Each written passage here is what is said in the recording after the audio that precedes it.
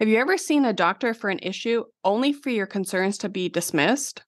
Have you ever tried to fit in so hard that you lost who you actually were?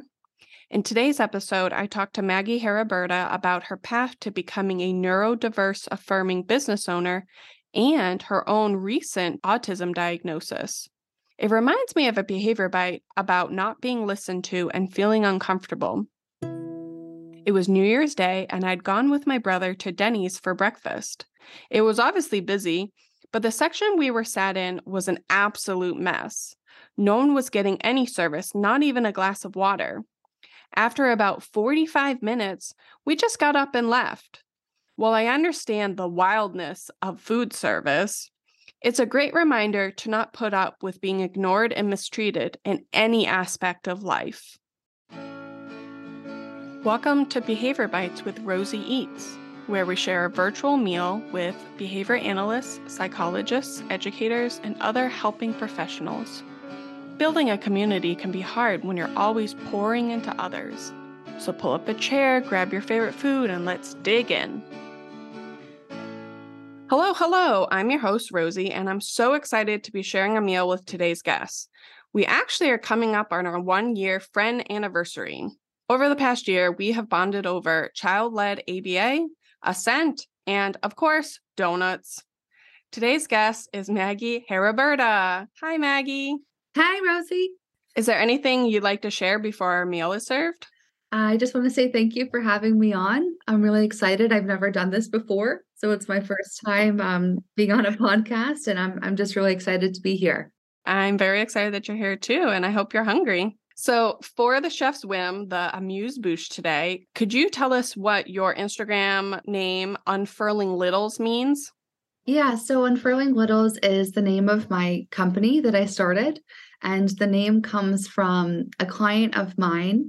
There was a moment about 2 years ago when I got to the session and she went, "Look, Maggie, the leaf is unfurling." And the way that she said it really stuck with me. And I loved the imagery of the process of a leaf opening up.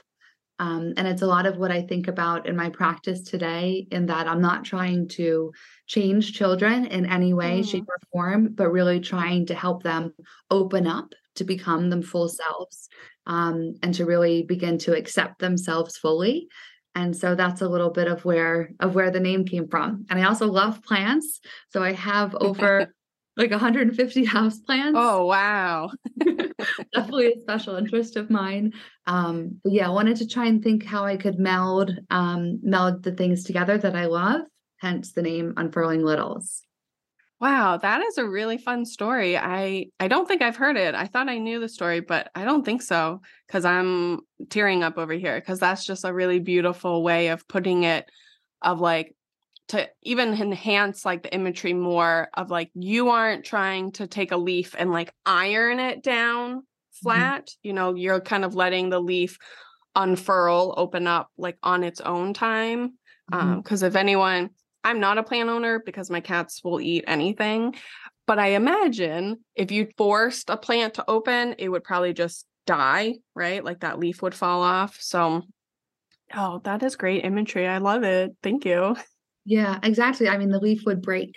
And so I think a lot about it with my work with children, in that they do progress and develop on their own timeline. And it's not up to me to iron out the leaf in my timeline, but to really help them and their caregivers and the people in their lives accept that like their process is theirs. And I'm just there to help water and groom and help take care of and help that process in their time. I love it so much. Thank you. For our next course, appetizers, how did you get into behavior analysis? So my stepping into the field was a little bit unconventional. I was originally going to school to be a pastry chef. And then on a whim, I was touring Johnson & Wales out in Rhode Island. And I stopped at University of Vermont with my dad. And right when I stepped on the campus, I'm like, no, this is it. This is where I'm going. I don't know what I'm going to study, but this is it. And at the time, I had a long history of nannying and babysitting and working as a camp counselor. And I was like, well, I love kids, so I guess maybe I'll work with kids. And my undergraduate degree was originally early childhood development. I took a job as a personal care assistant to a a 6-year-old autistic boy. And I just absolutely, absolutely fell in love with working with him and being around him. And so I changed my major to special education, and would spend whenever I wasn't in school, I was over at his house working with him. And one day I went to one of his ABA sessions at his school, and I was absolutely mortified by what I saw. They Mm, were working on flashcards and using a box of like chips and cookie crumbs as mm, reinforcements. mm-hmm, And something about the way they treated him and the way they were talking to him, it just really didn't sit well. But I knew that I loved working with this population. Shortly after college, I started working in early intervention. And again, I found myself gravitating to working with autistic children. So I was thinking about how do I want to advance my career forward to work with this population? And everything I researched said ABA. mm-hmm, I really only had that one experience and it wasn't a good experience. And mm-hmm, University of Vermont was very progressive. And so they talked about ABA in a light that wasn't too kind. And so I was really worried, but I ended up attempting to go for my master's at Drexel. And again, I found myself kind of butting heads with professors at times because they were talking about interventions and things that just didn't make sense to me. And I took a couple of jobs as an RBT, but again, I really wanted to do what was being asked of me. And so I ended up hiring a behavior analyst to supervise me privately while I worked in early intervention. And I quickly saw that this child-led approach that I already had from working in Vermont in the undergraduate degree, I was a preschool teacher for a little bit. mm-hmm, And so the way that I interacted with the children was all through child-led approach. And we followed Reggio Emilia, which is a type of schooling. And so I loved that child-led approach. And I thought, well, how can we meld this with ABA? And then in my master's program, I received an opportunity to work on a research study with University of Pennsylvania on Project Impact, which mm-hmm. within the first couple of lessons, I'm like, wow, this is this is child-led. We are following the Yeah. child's lead, and it distinctly says follow the child's lead. And so it just made sense to me. This is the way that we need to be doing it. And so Mm-hmm. that's really what shaped my practice to be where it was. But I think from day one, my motive in getting into behavior analysis was to help to shift the field to a more child-led approach. So in my personal practice, I've never really done discrete child training.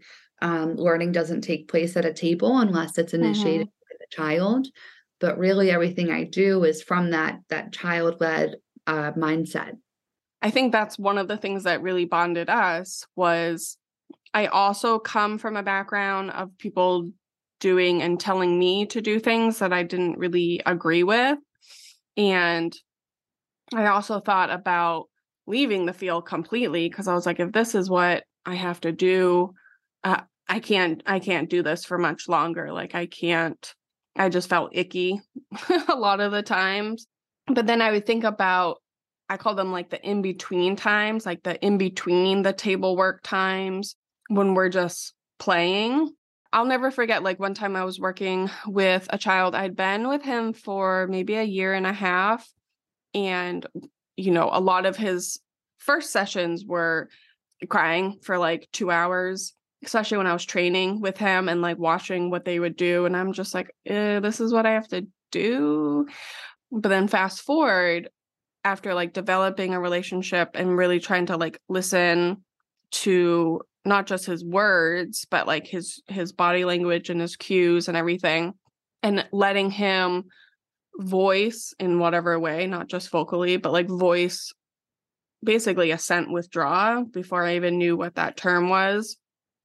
We started developing a really tight relationship, and that he would tell me things that I don't think he really ever felt comfortable telling people. And it sounds, so I'm going to tell you what he said. So we're laying on our bellies, playing with cars. And I think I was training someone with him, and he is rolling the car in a bus in front of his eyes. And the person that was with me is like, oh, like, shouldn't he sit up? Like, shouldn't we kind of like be breaking that stem? And I was like, well, I don't really see any harm in it.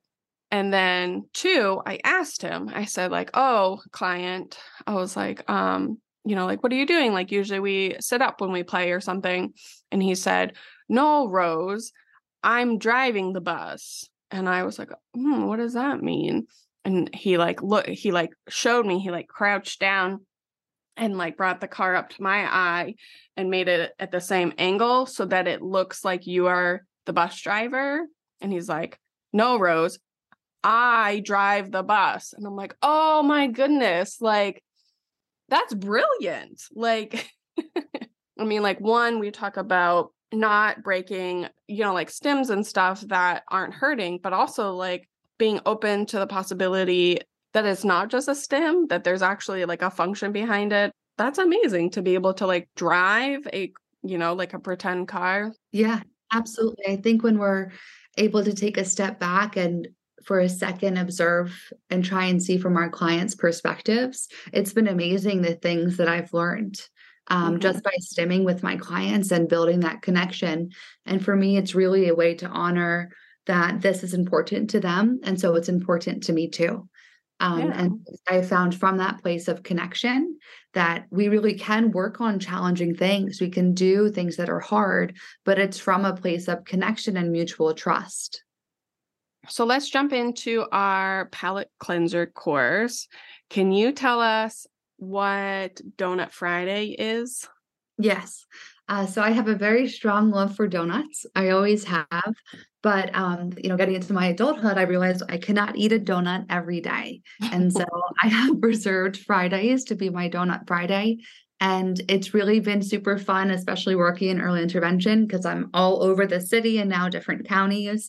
And so I get to try a donut in a different place every Friday.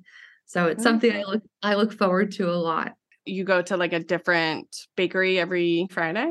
Yep. So I try and go somewhere different. Obviously, it's not always possible because I've been to most of the donut shops around Philadelphia, but I have some favorites that I'll go back to if I'm in a similar place where I don't have time to go somewhere new. But the idea really stems from I love routine, and I also love things to look forward to that are part of my routine.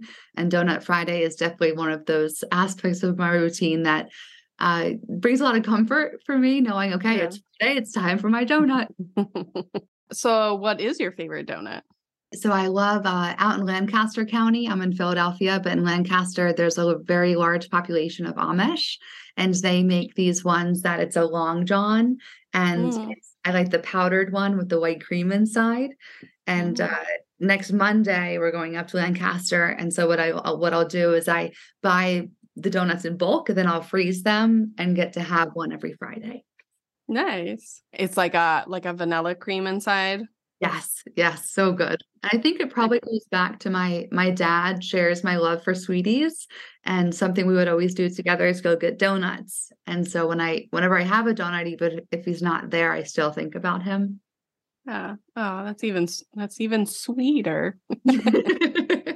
I'm getting married next October, and I would like to have a donut cake instead of a wedding cake. Yeah. Something I always do for my birthday. I like to stack donuts to make a cake instead of doing an actual cake. So that's the goal for the wedding. We also got married in October. I did have a cake. I don't know. I looked at cakes and I wanted a cake also. I wanted like a semi-naked cake. But I also got a donut truck to show up, and he had like little bags so people could take donuts to go. So that was kind of like party favors too. And then he made one big donut with like little donut holes. So that was also a cake. So I kind of had like two cakes. It was a blueberry donut cake. That was really good. Yeah, so fun. That's a great idea. So I fully support you getting a donut cake because it's fun. I know it's like quote unquote trendy, but in a good way too, that like more donut places are doing it and different ways that they can display it. There's like the donut walls Yeah, we have Federal Donuts here, and they do a peg wall. And my favorite donut, Mm, I think it's a something with lavender. And anyone who mm, knows me in like real life around Philly knows I absolutely love lavender. Like everywhere in my house, there's something that has a lavender scent to it. mm. And so the idea of having lavender donuts there is very appealing to me. Yeah. Okay, I think we could spend another hour talking about donuts, but I really want to get to our entree because it's one big dish for us to dig into. So, you actually received a new diagnosis. Would you be comfortable telling our listeners kind of that process? Yeah, absolutely. So I recently received my autism diagnosis. It's been quite a process. So I'm happy to talk through it a little bit. Really, what kind of got the ball rolling for this is I'd always worked with younger children, usually under the age of 5. And the last 2 years, I started working with some older autistic females. And I Mm, was shocked how much I was relating to them in everything that they were talking about and doing. And I had a few clients ask me if I was on the spectrum. And it had really not occurred to me in that way that I might be. mhm, Growing up, like there was a few indicators. Like I didn't talk until I was 3 and was in speech therapy at 2. I was a toe walker, always had like quirky behaviors. When I was in middle school, I was voted most interesting, which really just means weirdest. And so looking back, now that I know, I can see it more. And when I was mm, going through the questionnaires with my mom, it just made sense. Both of us were mhm, like, wow, like this is shocking and at the same time not shocking. mhm, I think it's also a testament to the way I've been able to connect with my clients in a way mhm, that some people around me or different people I've worked with have been confused by.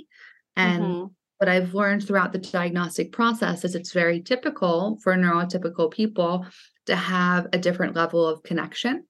And so when I originally thought that I should go for an assessment, I met with a psychologist and was misdiagnosed first as bipolar, which mm, is very, very typical.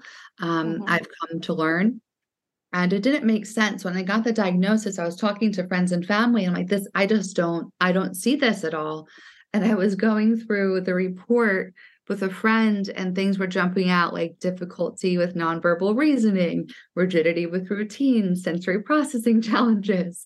And yeah, she's like, that just sounds like autism. And I'm like, wow, it really does. And so I reached out to my friend Jamie. She's from Speech Baby LLC and is an autistic speech therapist that I've gotten close with. And I was talking with her a little bit about where my head was at.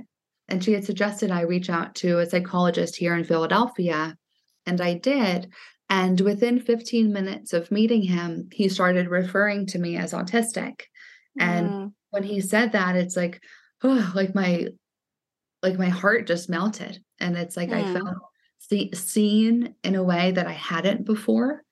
mhm, And I was telling him my story and kind of what got me to this point. And I'll go back a little bit to share that when I was 13, I developed an eating disorder. And then when I was 16, I became an alcoholic. And ended up getting sober around 22. I then was in a series of abusive relationships. There was a lot of trauma throughout my drinking. And when I was talking to the psychologist, he was telling me how I just told like the autistic female story. mm, And what I didn't realize is I had been trying so many different ways to cope and soothe myself, because I was trying so hard to fit in and just be mhm, a part of whatever people I thought that I needed to be a part of. And so when I was going through this process with him, it was just so incredibly validating to be able to share my story with someone and have him listen to me in a way that no one else had, mhm, because I had brought up concerns about something going on throughout the years with different therapists I've worked with, and they always brushed it off because mhm, I'm I'm a woman who doesn't require a whole lot of support. right, Um, and I think I'm passing as neurotypical. Um, mhm, But what I didn't realize is that I'm just really good at masking, just Mhm. really, really good at masking. And throughout this process, my psychologist has been encouraging me to find moments when I can unmask. And it's pretty amazing that I created a lifestyle that surrounds myself with other autistic people, and I get to Yeah. mask when I'm with them. Mhm. So I just talked I talked for a long time there. Do you have any questions about anything I That shared? wasn't that long. That wasn't that long. I just wanna keep on listening. You were diagnosed at what age? At 28. Just a couple months ago, right? Yeah. So that's basically 28 years of not really having an answer, like having questions and having an inkling, but 28 years of not quite feeling like things were right. And I find with a lot of the autistic women or even ADHD women that I talk to, there's just a feeling of like there's something wrong with me, that Mhm. I'm not living how I'm supposed to. I can't concentrate, or I can't socialize, or I can't, whatever it is, like I, instead of like, well, my brain is just different type of things. But what is amazing is that you stuck through it and you were like, okay, let me reach out to other people. Let me reach out to Jamie, who's an autistic speech therapist, and try to see if I can relate to her, if she has any suggestions, and kind of talking to your friends and then pulling your mom in. And it sounds like your mom was being supportive.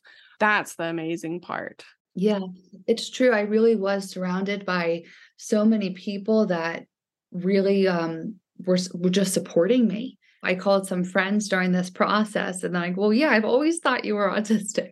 I'm like, well, why didn't you tell me? Because I didn't know what was going on. And it Yeah. felt like for years there was something there, but I didn't know what it was.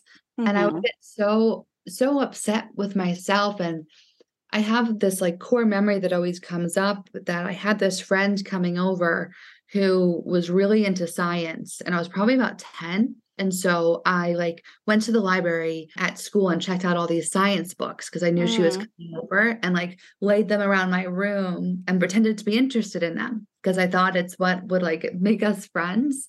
And there were right. so many times throughout my life when I was younger that I would do that. Like I would pick up on something that these girls were doing and then, okay, well, now I'm going to do that too. And so Hmm. what I found, especially when I got sober at 22, that I really didn't know myself at all or Hmm. what I liked or what I cared about because I had spent so long just trying to be like any of the people that were in my life that I Hmm. had a little bit of like I don't know, like a Identity crisis. yeah, I couldn't think of the word. Yeah, identity crisis. Like I didn't know who I was or what I liked or what I wanted to do with myself. So to backtrack a little bit, what kind of like questionnaires and tests did they do originally? So there was a bunch of questionnaires that I had to do. One of them was like a sensory profile. I came up with very different one. I've always had a lot of sensory challenges, and my mom and I Hmm. always refer to ourselves as highly sensitive people. Hmm. I get very upset if there's overhead lighting. I'm Hmm. constantly trying to touch things, and smell is a big thing for me. So I mentioned lavender, but I always have different scents around me to help regulate myself. Um, Hmm. and then there was some social questionnaires and a rigidity questionnaire that looked a little bit about inflexibility and kind of like set interests, necessity for routines and all of that. So the process with meeting with the doctor took about 4 sessions of meeting with him and Hmm. questionnaires for myself to do, for my fiance, and then for a caregiver. And I chose my mom to do them. So Hmm. by doing all of that, the end result was the autism diagnosis. And I think what was so amazing about the process is that this doctor that I worked with, he really understands the autism presentation in females and Hmm. how it can look different. And I believe now, if I had been a child today, I probably would have received a diagnosis, uh, Hmm. especially with the speech delay and the toe walking. And I played by lining up toys. That's what I would do. I would empty out the drawers and then I would re-put all of my things in. And now I just call it putzing around the house. So putzing is my favorite activity where it's just I walk around the house and like move things slightly. The doctor was like, what would you like to do on a Saturday night if you had free? And I was like, putz. I would want to putz around the house. Could you please elaborate on what putzing is? I think that's interesting. Well, two things. Like first, that low support, masking, neurotypical passing type of thing, because I think that's reoccurring in a lot of autistic women. And I can start seeing it at a really young age with a lot of my clients. It's one of the things that I talk really deeply about with all of my parents, but especially the girl presenting, I should say. Clients, I mean, I'm seeing it as young as like 4, kind of like holding it together and then coming home and just like letting it go. And so like giving them that space and words to kind of express, like, Rose, I just need to like go in my room and do X, Y, and Z, whether it's lining stuff up, putzing around their room, or, maybe they want to dance and shake it out. But I think that's a really important point for any of the listeners to kind of take away, that if you look closely enough, you'll start kind of noticing that in a lot of your clients, and don't take it as like a win that like, oh, their symptoms are diminishing and they are, I can't ever bring myself to say it, but like be able to fit in like society, because that's not really what we should be aiming for. We should be aiming for our clients to be themselves and comfortable and have functional skills, whether that's communication, daily living, socialization, all of that, but do it in their own way. That's not inherently almost harming them, that they can't be themselves and make authentic friendships instead of just, little Maggie going to the library and bringing all of the science books home and saying, look at all my books. I'm like you. I'm your friend, right? Please. Yeah, it's hard to see. And I agree. I see it in as young as children as 4. And it's hard to watch because for me, I just want to be able to show them and teach them that they're accepted and I accept them fully. And I think one of the biggest ways I've done that is by, like we were talking about with the metaphor of the leaf opening, but teaching their parents and their teachers and their whatever caregivers are in their life that their timeline is their timeline. And I'm here just to support them along that path, but I'm not going to be pushing them to places that they're not ready for or that tell me that they don't want to go. And to me, that's really the way that we teach them that their brain type, that the way they process things is okay. That it doesn't have to look like mine or like their caregivers, that it's theirs and it's unique to them, and that I respect that so full-heartedly. It's really a gift for me to get to learn about my diagnosis and have words to explain myself more now. And throughout this process, I've been able to share my diagnosis with some of the families that I work with. And I've seen how it can change the child's perception of themselves in a way, because I always say, autistic people need autistic people. Autistic kids need autistic kids, because otherwise we're surrounding ourselves with neurotypical people. And then that's what we think is right. That's what we think we have to do and have to be, versus having children or adults or friends, just people in our lives who are like us, allows us to have more acceptance for ourselves. And so I always encourage the caregivers I work with to find opportunities for their children to be around other autistic kids, so that they can see that, wow, that child's stimming too. They're also flapping their hands. Does that mean it's okay for me to do that as well? And that's the main reasons that I stim with my clients, if they allow me to and want me to. Right. It validates that this thing is important to you, and so it's important to me too. And like I said before, that's the biggest way I build connection with my clients. There's always that moment where they look up at me and it's like, wow, like you see me and you accept me and you accept this thing. And for me doing with them is a way to show that love and respect for them, for who they are and what their bodies need. The representation, I think, is important for every human being, like to be able to see other humans that look like them, act like them. And this is for all demographics. I think Black children need to see like more Black children and Black technicians and BSBAs, or even clients that kind of fall into the LGBTQIA2 plus demographic, to see other humans that identify with that, non-binary, and autistic is just the same, and like the intersectionality of those. So it's always important, and I'm glad that you can kind of like show your clients that it's okay. One of my company's goals has been to have these kind of like social skills groups that, sure, we like talk about social skills and we practice little things, but really the overarching goal is for them to meet other kids that present like them, not exactly the same, but to see that. And what I've seen happen is a lot of similarities, that like I had a child that we knew something was going on, but like he wasn't ready to talk to anyone about it.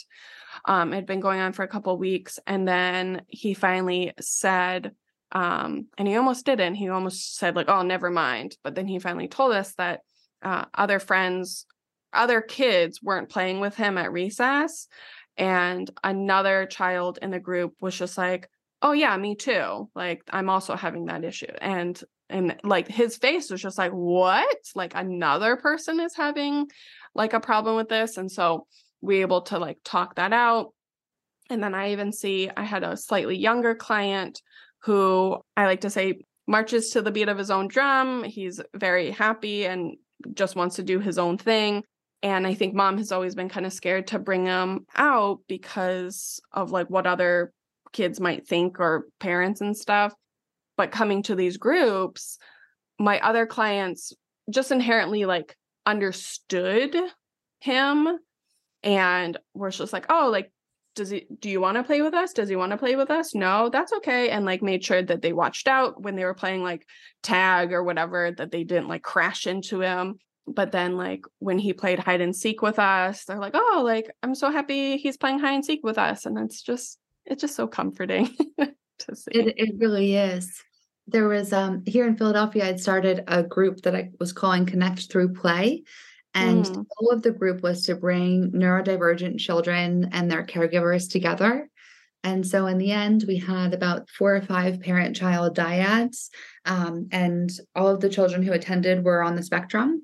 And the parents were able to connect with each other and begin to build that acceptance of their children, because they were seeing that other children were doing things that were similar to theirs. Through that place of connection, I think we're able to move towards acceptance. I would really like to try and offer the community more groups like that, because it was wonderful for the children. They were young, they were all under 3, but more than that, for the parents to be able to see that their child didn't have to sit at the circle time. They didn't have to participate in the activities, because it was all open-ended, child-led play exploration. And so they weren't trying to, for lack of better words, like put their child into this box of what they had to do. They were free to be who they were and to do what they wanted to do. So I really hope to try and do more stuff like that for the community here.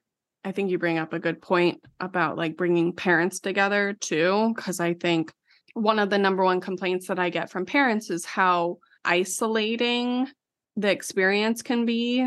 A lot of times, maybe it's their first child, their only child, or maybe they have 2 children, but they both are on the spectrum, but then they both present very differently and they just never quite know.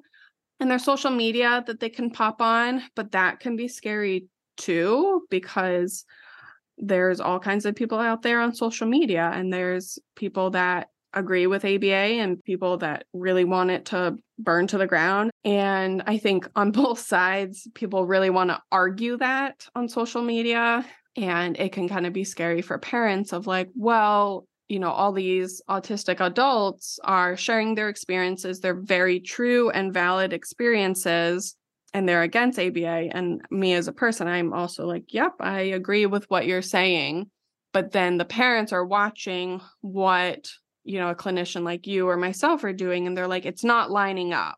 You're telling me I'm abusing my child, but then I'm watching Maggie or I'm watching Rosie do what they do. And it doesn't look like abuse to me. Like it looks like they've really opened up their world and our world. And so it doesn't quite line up. So I think having parents meet, like face to face and kind of like discuss these things are a lot easier than just being on social media and getting, someone telling you that you're harming your child. And you're like, I'm just trying to do what's best for them. It's so hard. I think it's so hard for caregivers when they first receive that diagnosis. And one of the services I offer is to go with families for the diagnostic session as an advocate. Mm-hmm. And what we almost always get is the paperwork that says ABA once they receive that diagnosis. And it's so hard because, yes, I work in ABA, but I have very rarely seen an ABA practice that aligns with my values besides my own. And some people I've met on social media, which has been amazing. But that's why I started my company, because there's a way to use the principles without harming kids. I fully believe that. But the issue is that we have to get more people to speak up against what's been happening and what continues to happen, and to stop saying like, well, my practice is different. It doesn't matter if I'm doing something different over here, if for the majority of the field, we are still causing harm. And I say that just from my own experiences. Like I've walked away from many jobs when I was working to be a technician because I would not do what they said. And I did not understand why escape extinction was being used with a 2-year-old to do a puzzle. It just didn't make any sense to me. And something funny from my evaluation is the psychologist asked me if I had a strong sense of justice. Which is very like typical in autistic people. I'm like, well, no, like I don't really care about politics. And I'm like, oh, like all I do is advocacy rights for autistic people. Like, yes, you're right. I have left many jobs and like stuck it to the man many times at companies that I wouldn't do what they asked me to. So yes, definitely a strong sense of justice. I can relate to that. I mean, the only diagnosis that I have is, a general anxiety disorder. I've had it my entire life, but I can relate to a lot of like the symptoms of autism, and whether that's symptoms of my anxiety or just similar characteristics. But I get like the justice thing. I was joking with some people the other day of like, oh yeah, like when I was in 4th grade, I was petitioning the school to test our water fountains because I thought they tasted different. And so I was like, you need to test this for lead. And I made a petition. In 5th grade, I was petitioning. This one was a little less quiet because I was shamed, but like I had gotten my period in 5th grade and the school was not prepared for that at all. And so I had to kind of, unfortunately, drive change because like, well, I have it. So you need to provide the resources in the bathrooms. In 7th grade, we were picketing outside because our teachers were giving too much homework, where like we would have to bring 3 or 4 textbooks home and back because we couldn't leave them at our house, but we needed them for the homework, and it was like crushing our backs. And then into adulthood with like leaving jobs and like sticking it to the man. And like, I think I can talk about it now because it's a few years removed and I'm not at this company anymore. But when, the events that happened in 2020 with George Floyd being murdered, this former company didn't say anything. And I emailed all of the head people and I'm just like, you got to say something. Like you got to put something out there. Like people are scared, people are worried, people are angry. And I got into like a lot of trouble for that. Like I had to meet with so many people and they yelled at me. But I was just like, I don't really care. And I'm not saying this as a flex. I'm like, a lot of people are upset and people might quit. So you should probably talk to them. Yeah. I've been learning about how I have like such an amount of privilege that I've been able to push back in the jobs that I've had and didn't Mm-hmm. have the fear of getting fired because I knew there was something I could fall back on. And Mm-hmm. I've really been realizing that a lot of people don't have that. So Mm-hmm. sometimes on my page, I've said, like we have to speak up, we have to push back, but a lot of people don't have financial security to do that. Mm-hmm. And so I realized that the change that I'm trying to have happen in the field is not going to happen on my timeline because there's barriers Mm-hmm. out there that I can't push away for people. And so all I can do is continue to model my practice and to continue to share a different way. And I talk a lot about this with Carissa, the ABA Ginger, about how I believe that we have to be showing our practice and not just telling it. Because I think Mm-hmm. that I've fallen into the idea of I have to tell someone what they have to do instead of just showing a different way. There was a situation last year where I was seeing a client at a school and they were making no accommodations, none. And so they were giving him fifth grade reading material when he was just starting to identify sight words. And Mm-hmm. it just didn't make any sense. I'm like, what is Mm-hmm. happening? And so my response was to take the IEP and highlight all the violations they were doing and send it to the principal. And then I was promptly asked not to come back to the school. Yeah. And so I learned that like I really have to show the change and not just like tell the change to people, like Mm-hmm. just live aligned in my values and show that there's a different way. And then hopefully, people will follow, which I've seen has happened in the places where I took a strong stance and said no, there was change. And yes, I've been Mm-hmm. asked to leave a couple of times. Even as a couple of weeks ago, I was let go from a company that I was working with part time because I Mm-hmm. wouldn't provide physical prompting without a cent. And the director had said, well, then I can't have you training our staff to do that. And so you can't be here anymore. And I said, okay, no problem. And I walked away easily because when I was going full time into my company anyway, but Mm-hmm. because I stuck to my values and I stuck to what mattered to me. And I hope that I planted a seed in some way that there Mm-hmm. is a different way to do this. I think you bring up 2 points. So like one, the point of living in your values and just showing instead of telling. I think that's a really good point. And I think advice that I should probably take more also, because to me, showing and telling is the same. Like just in my brain, I'm like, oh, that's the same thing. But once you start explaining it out, I'm like, okay, yeah, I guess I could see how I'm telling instead of showing. So I'm going to take that advice. But then the privilege piece, and we've talked about this a little bit, even though this is coming, I'm a white woman, I'm cisgendered, heterosexual, and I'm married. I live in like a very comfortable house, like we own a house. So I come from a lot of privilege. I don't know how to word it right, but like instead of shying away from that, that's almost why I choose to speak up, because I have that privilege. And so I would rather, so the instance that I said with George Floyd, it had kind of come up because a coworker who didn't have as stable situation as I did was really affected by it. And she was really upset, but she didn't really she was kind of afraid to speak up. So I'm like, well, I'll do it. And I think that kind of goes back to like the justice piece of originally I used to shy away from speaking up and saying those things because of confrontation, or like, well, who am I to speak up, especially when it's coming to race? Like I'm white, I should just shut up and listen.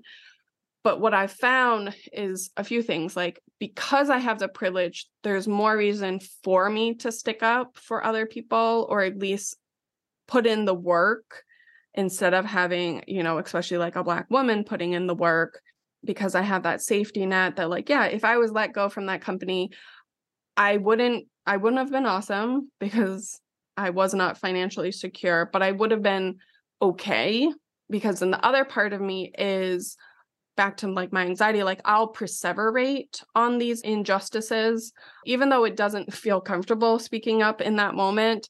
I'll feel more uncomfortable that I didn't say something And I'll perseverate on it of like, oh, why didn't I say this? Or I could have said that. And so I've found, at least to squash some of my anxiety, of like, as long as I say something, it's not going to be perfect. I'm not going to cite all of the research that I need to cite or pull up all these like scientific journals and facts and dates and whatever argument that I'm in. But as long as I said something that stays in line with my values and what I have learned, over the years, is far better than keeping my mouth shut and like privately perseverating on these things. So that's kind of how I move through. And then the things that irk me but don't necessarily like butt up against like my values or what I think is especially important, I tend to just stay out of those. I think that, back to Carissa, we've had a lot of conversations of like, there are things that I don't agree with or like, but I'm going to like reserve my energy for like the big things I want to speak out on, because if I speak out on every little thing that bothers me, I will burn myself out. I know this conversation is like spread in like 20 different peninsulas or 20 different lady fingers. There you go. There's a food pun. Or Buddha's hand, right? That's the fruit that has like the little, yeah. I think these conversations are important to have, because I think one thing I've been struggling with is that I had a great deal of privilege in getting to receive my diagnosis. I, initially went through insurance for the misdiagnosis I received, and then I paid out of pocket to have the second diagnosis where I received my autism diagnosis. And, the majority of people don't have that privilege. And so I very much see that I believe, have a duty to help other people who are trying to get a diagnosis. And also want to emphasize that I am someone who fully believes that self-diagnosis is completely valid, because it is so inaccessible to be able to get a diagnosis. And it just makes it so hard within these insurance companies to try and get something that's covered. And so I'm very much grateful that I had the resources to receive the diagnosis and to learn this about myself, and now feel like I have a very strong, duty to help other people so they can do the same. That's a really good point. And I think that's one of my long-term goals also, is partnering with neurologists, maybe even like Boston Children's Hospital, because I have a lot of clients that go there, to kind of work through the other half of it. So once you get your diagnosis, I feel like they get the 20-page report, and at the end is some like recommendations, but that doesn't really mean anything. Like I've seen they put in, get ABA, get speech, contact DDS, which is the Department of Developmental Services, but there's no like context to it. And so I'll get parents, a couple years after the diagnosis, and I'll be like, oh, are you signed up for a DDS? They're like, no, like, I don't even know what that is. And then I'll go to explain it, because at least in Massachusetts, I don't know how it is everywhere, but it helps pay for a lot of things, like all the way up to like diapers. Like if a doctor is quote unquote prescribing diapers because they have like overnight accidents and stuff, then they can get that covered. They can get Pediasure covered if there's like a feeding issue. And so they don't have to pay out of pocket for that. But I'm like, all these years you've been struggling because you're paying out of pocket for all these things where you could have gotten it covered. But yeah, just like understanding all of the services that are provided once you do get that diagnosis. Here in Pennsylvania and Philadelphia, we have the same thing. So medical assistance comes secondary once you receive that diagnosis. But here we have such a huge influx of children seeking a diagnosis that it's taking upwards of a year to receive. And so one of the main goals I have for myself in a way to give back is that in 3 to 5 years, I'd like to go back to school to get my PsyD so I can be a diagnostician. And do it where I take Medicaid, I take medical assistance, so that these families who don't always have access to a diagnosis can hopefully receive one a little sooner. And yes, I'm one person, but my hope is that more people will go that route to be able to help these families that don't have access to the same level of support. I'm very excited for that news, because I think That would be awesome. Because I think as much as that neurologist that you saw, neurologist or psychologist? Psychologist. Psychologist. So just like how you saw that psychologist that you finally felt validated, I think you will be able to provide that for a lot more clients at an even younger age, because you will be able to kind of pick out, instead of just the case book, white boy like diagnosis, that you'll be able to kind of help more of the female population. I also have big plans I want to get like a neuropsych degree, PhD eventually. I have a lot of goals. I have slightly too many goals. I can relate, but that's awesome. Now having this knowledge of how autism can present so differently. Like I've been reading Unmasking Autism by Devin Price. Mm-hmm. I was reading blurbs of it to my fiance and he's like, did you write this? So much of it is like personal experiences I've had. But I think that especially within developmental pediatricians and psychologists who are diagnosing children, there's a miss of information of the different presentations that autism can have and how the characteristics can be so different from person to person. And I think a lot about, had I been diagnosed as, a young child, would my trajectory have been different? Might I have avoided the eating disorder or the alcoholism? I don't know. I can't say. Right. What I can say is that this is definitely fuel to help children, and especially women, understand themselves, and that differences aren't bad. It's not wrong. It's just differences. My brain operates in a different way, and knowing that, I have so much more self-confidence and awareness just in the few months I've been diagnosed than I've had in my entire life. I finally have this acceptance that I've always been whole just the way I am, but now I have the language to talk about the challenges that I do have in life. I'm just so grateful to have received the diagnosis. Cheers to that. That was a very sweet ending for our entree. I think we should stay on the sweet train and jump over to dessert. What was your happiest moment with a client? So I would say working with that child who I was the personal care assistant for in my undergrad, there was a moment when he was playing with trains, Thomas and Friends. And at this point, he was 6 years old and didn't have a whole lot of vocal speech. He had an AAC device that he used and would use some gestures. But when I was sitting there playing trains with him, I was listening and I thought that I heard him say, like, Rusty goes up the hill. And so I repeated it back. And there was this moment where his eyes lit up and he turned and he looked at me. And it was this moment of, like, from how I perceive it, as him seeing that I see him and that what he hears matters. And from that point, he would continue to say the little phrases, and so I started pulling them out. And then I would Google them, and I found that he was scripting entire shows from Thomas and Friends. And so I would come to our sessions with the scripts printed out, and he would say a line from memorization, and then I would say the next line. Wow. From that place, he is communicating vocally now. And I really think it's because now I know he was a Gestalt language processor and just processed language in a different way. But by meeting him where he was at, we were able to build a connection and from there expand upon the skills that he had. And it was really by taking the time to get to know and to see him and see what mattered. And I think about what would have been missed if I had brought him to the table to do work, as we typically think of ABA, and how that connection wouldn't have been built the same way. So for me, it's really that moment of seeing, when I take a child-led approach to ABA, the places we can go are endless.